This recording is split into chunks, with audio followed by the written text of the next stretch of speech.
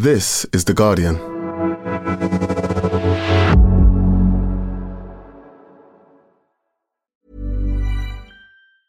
Hey, it's Danny Pellegrino from Everything Iconic. Ready to upgrade your style game without blowing your budget? Check out Quince. They've got all the good stuff, shirts and polos, activewear, and fine leather goods, all at 50 to 80% less than other high-end brands. And the best part? They're all about safe, ethical, and responsible manufacturing. Get that luxury vibe without the luxury price tag. Hit up quince.com/upgrade for free shipping and 365-day returns on your next order. That's quince.com/upgrade. Looking for your next great podcast? We live in unprecedented times. To make sense of it, what if you could learn from some of the most influential people on the planet? The podcast Tools and Weapons is hosted by Microsoft's Vice Chair and President Brad Smith. Every week, he has a candid conversation with guests, including prime ministers and Pulitzer Prize-winning journalists. The latest episode features Bayer CEO Bill Anderson. Though most of us know Bayer for pharmaceuticals, they're also focused on crop science. They're putting digital tools in the hands of farmers to get the most out of every acre. Listen to Tools and Weapons with Brad Smith, wherever you get your podcasts.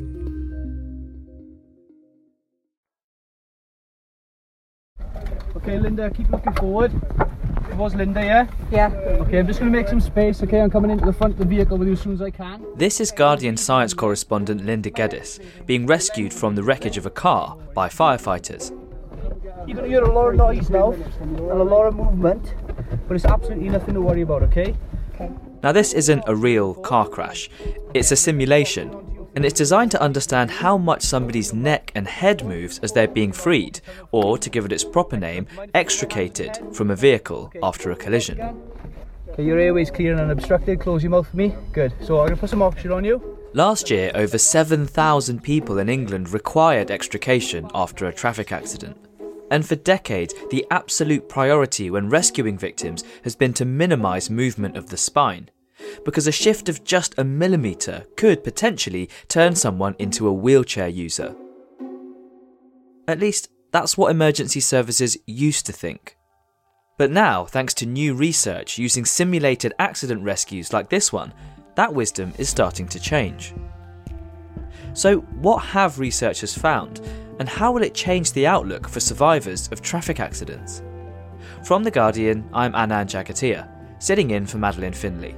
And this is Science Weekly. Just going to put a bag now over the steering wheel. Okay, just going to slide it between your legs. So Linda, this sounds very realistic and very intense. Even though it was a simulation, when you were in the car, did it feel real? The whole thing's very, very intense. I'd actually climbed into that car about 5 minutes earlier, and then it all just kicked off when they started the simulation, and I felt really genuinely very stressed and quite terrified. Breathe normal. Okay, good. I'm just going to count your breathing. So can you walk me through what actually happens as these firefighters are trying to free you from the car? I was very much encouraged not to look round behind me, to just keep looking forward. Okay, front doors released. Pack X, I think, is restricted. Quite quickly, they opened the door, and they did say at that point, this is plan B. So, you know, if your condition deteriorates, we will get you out through the passenger door. But because we're trying to minimise your movement, we're going to take you out through plan A, which takes much longer, but it means taking you out through the roof. And you can hear in the audio, it sounds like they're basically ripping the car into pieces around you. In my legs. Okay, any pain in your neck? No, but that is literally what they're doing, yeah.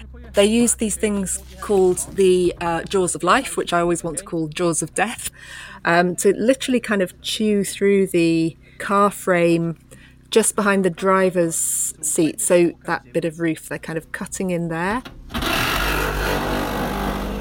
And then they're using these big rotating blades, I think, to kind of cut through the back of the car.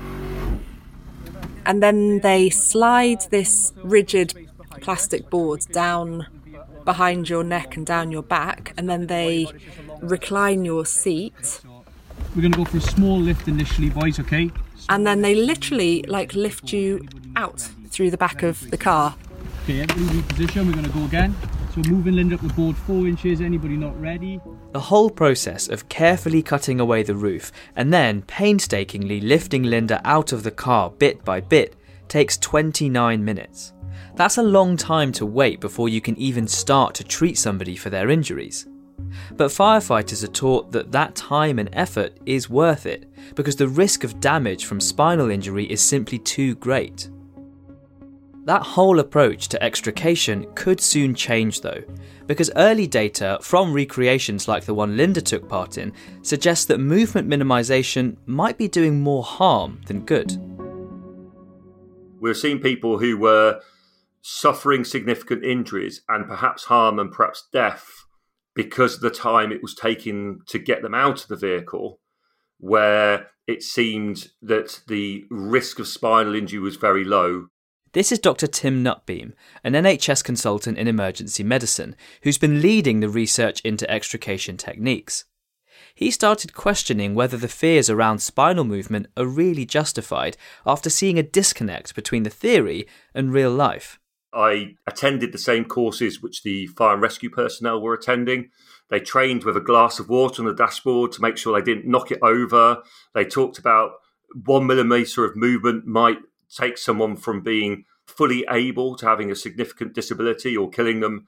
And it just didn't tie up. The injuries I was seeing on scene, the injuries I was looking after in hospital, and the concerns of the fire and rescue services just didn't match. And then when you started to research this issue and kind of dig into some of the numbers, what did you start to find then?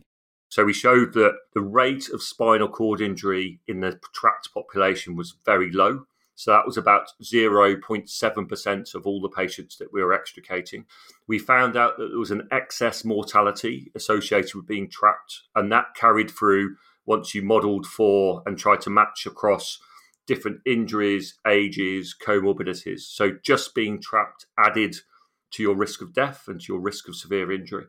I mean, that's really surprising, actually, that it's fraction of a percent of cases where that would be relevant, and for basically everybody else, it's just not the priority. What's really fascinating to me is I assumed that this number had changed over time, and perhaps spinal cord injuries used to be a real problem, and now they weren't. Whether it be due to crumple zones or seatbelt use or safe system design or airbags, I assumed that rate had changed over time. But there's a really nice data set from the UK from the mid-60s, and the rate of spinal cord injury in that data set is 0.8%. So it almost matches exactly with our current experience.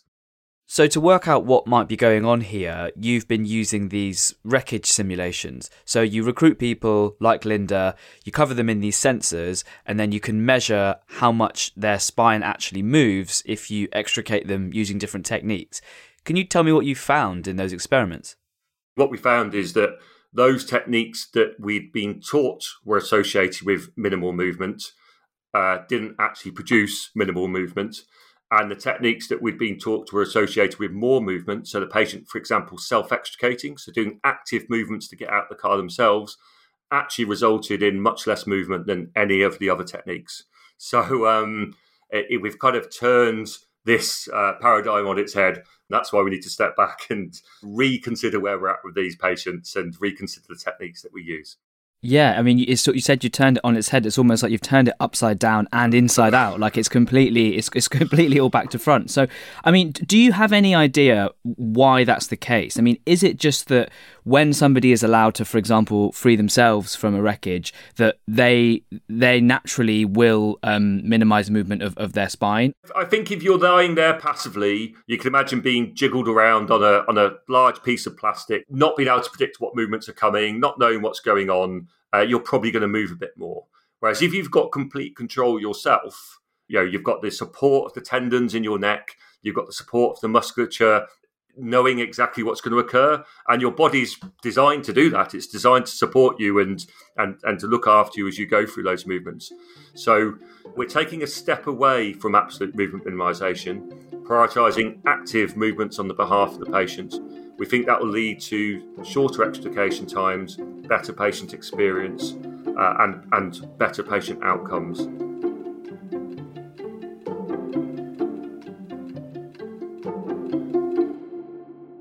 So, Linda Geddes, you have written some brilliant pieces for The Guardian about this research, and it really seems to show that not only is movement minimisation just not a priority for the vast majority of people in car accidents, it also shows that this paradigm of keeping somebody still doesn't really do what we thought it did anyway. So what does this mean for how emergency services are going to approach accidents in the future? Are there plans to rewrite the guidelines in light of this work? Yeah, there are. So currently there's only about 3% of UK fire and rescue services who use self-extrication, meaning, getting the person to climb out of the vehicle themselves or with minimal assistance. But these studies have been ongoing for some years now, led by Tim Nutbeam. And there is now a fairly strong consensus in the UK, at least, that things are going to change. So various stakeholders, including the National Fire Chiefs Council, the College of Paramedics, have recently published a consensus paper where they have agreed a set of principles for future guidance, including things like self or minimally assisted extrication should be the standard first line for trapped patients, if they're conscious, that is, and they're likely to be able to stand on their own, and that in general, trying to get people out of car wreckage or vehicle wreckage as quickly as possible should be the goal. It just shows how much of a shift there's been in perspective away from the way that things have been done for so long, and how embedded this idea that movement is absolutely the worst thing to do to somebody in an accident has become. That idea that you mustn't move somebody who's been injured, we've all heard that. If you see somebody fall off their bike on the street, if someone gets hit by a car, as a pedestrian, there's that whole thing of, oh no, you mustn't move them. You mustn't move them just in case they've got an injury.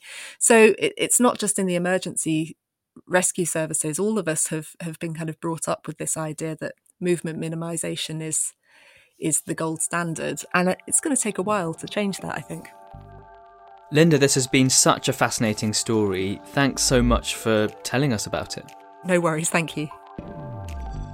Thanks again to Linda Geddes and Tim Nutbeam. You can find a link to Linda's reporting on this story on the podcast webpage at theguardian.com. And that's it for today. The producer was me, Anand Jagatia, and the executive producers were Lorna Stewart and Max Sanderson. See you next time.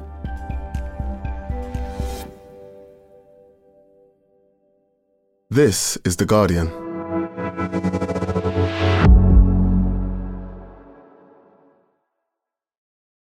Looking for your next great podcast? We live in unprecedented times. To make sense of it, what if you could learn from some of the most influential people on the planet? The podcast Tools and Weapons is hosted by Microsoft's Vice Chair and President Brad Smith. Every week, he has a candid conversation with guests, including prime ministers and Pulitzer Prize-winning journalists. The latest episode features Bayer CEO Bill Anderson. Though most of us know Bayer for pharmaceuticals, they're also focused on crop science. They're putting digital tools in the hands of farmers to get the most out of every acre. Listen to Tools and Weapons with Brad Smith, wherever you get your podcasts.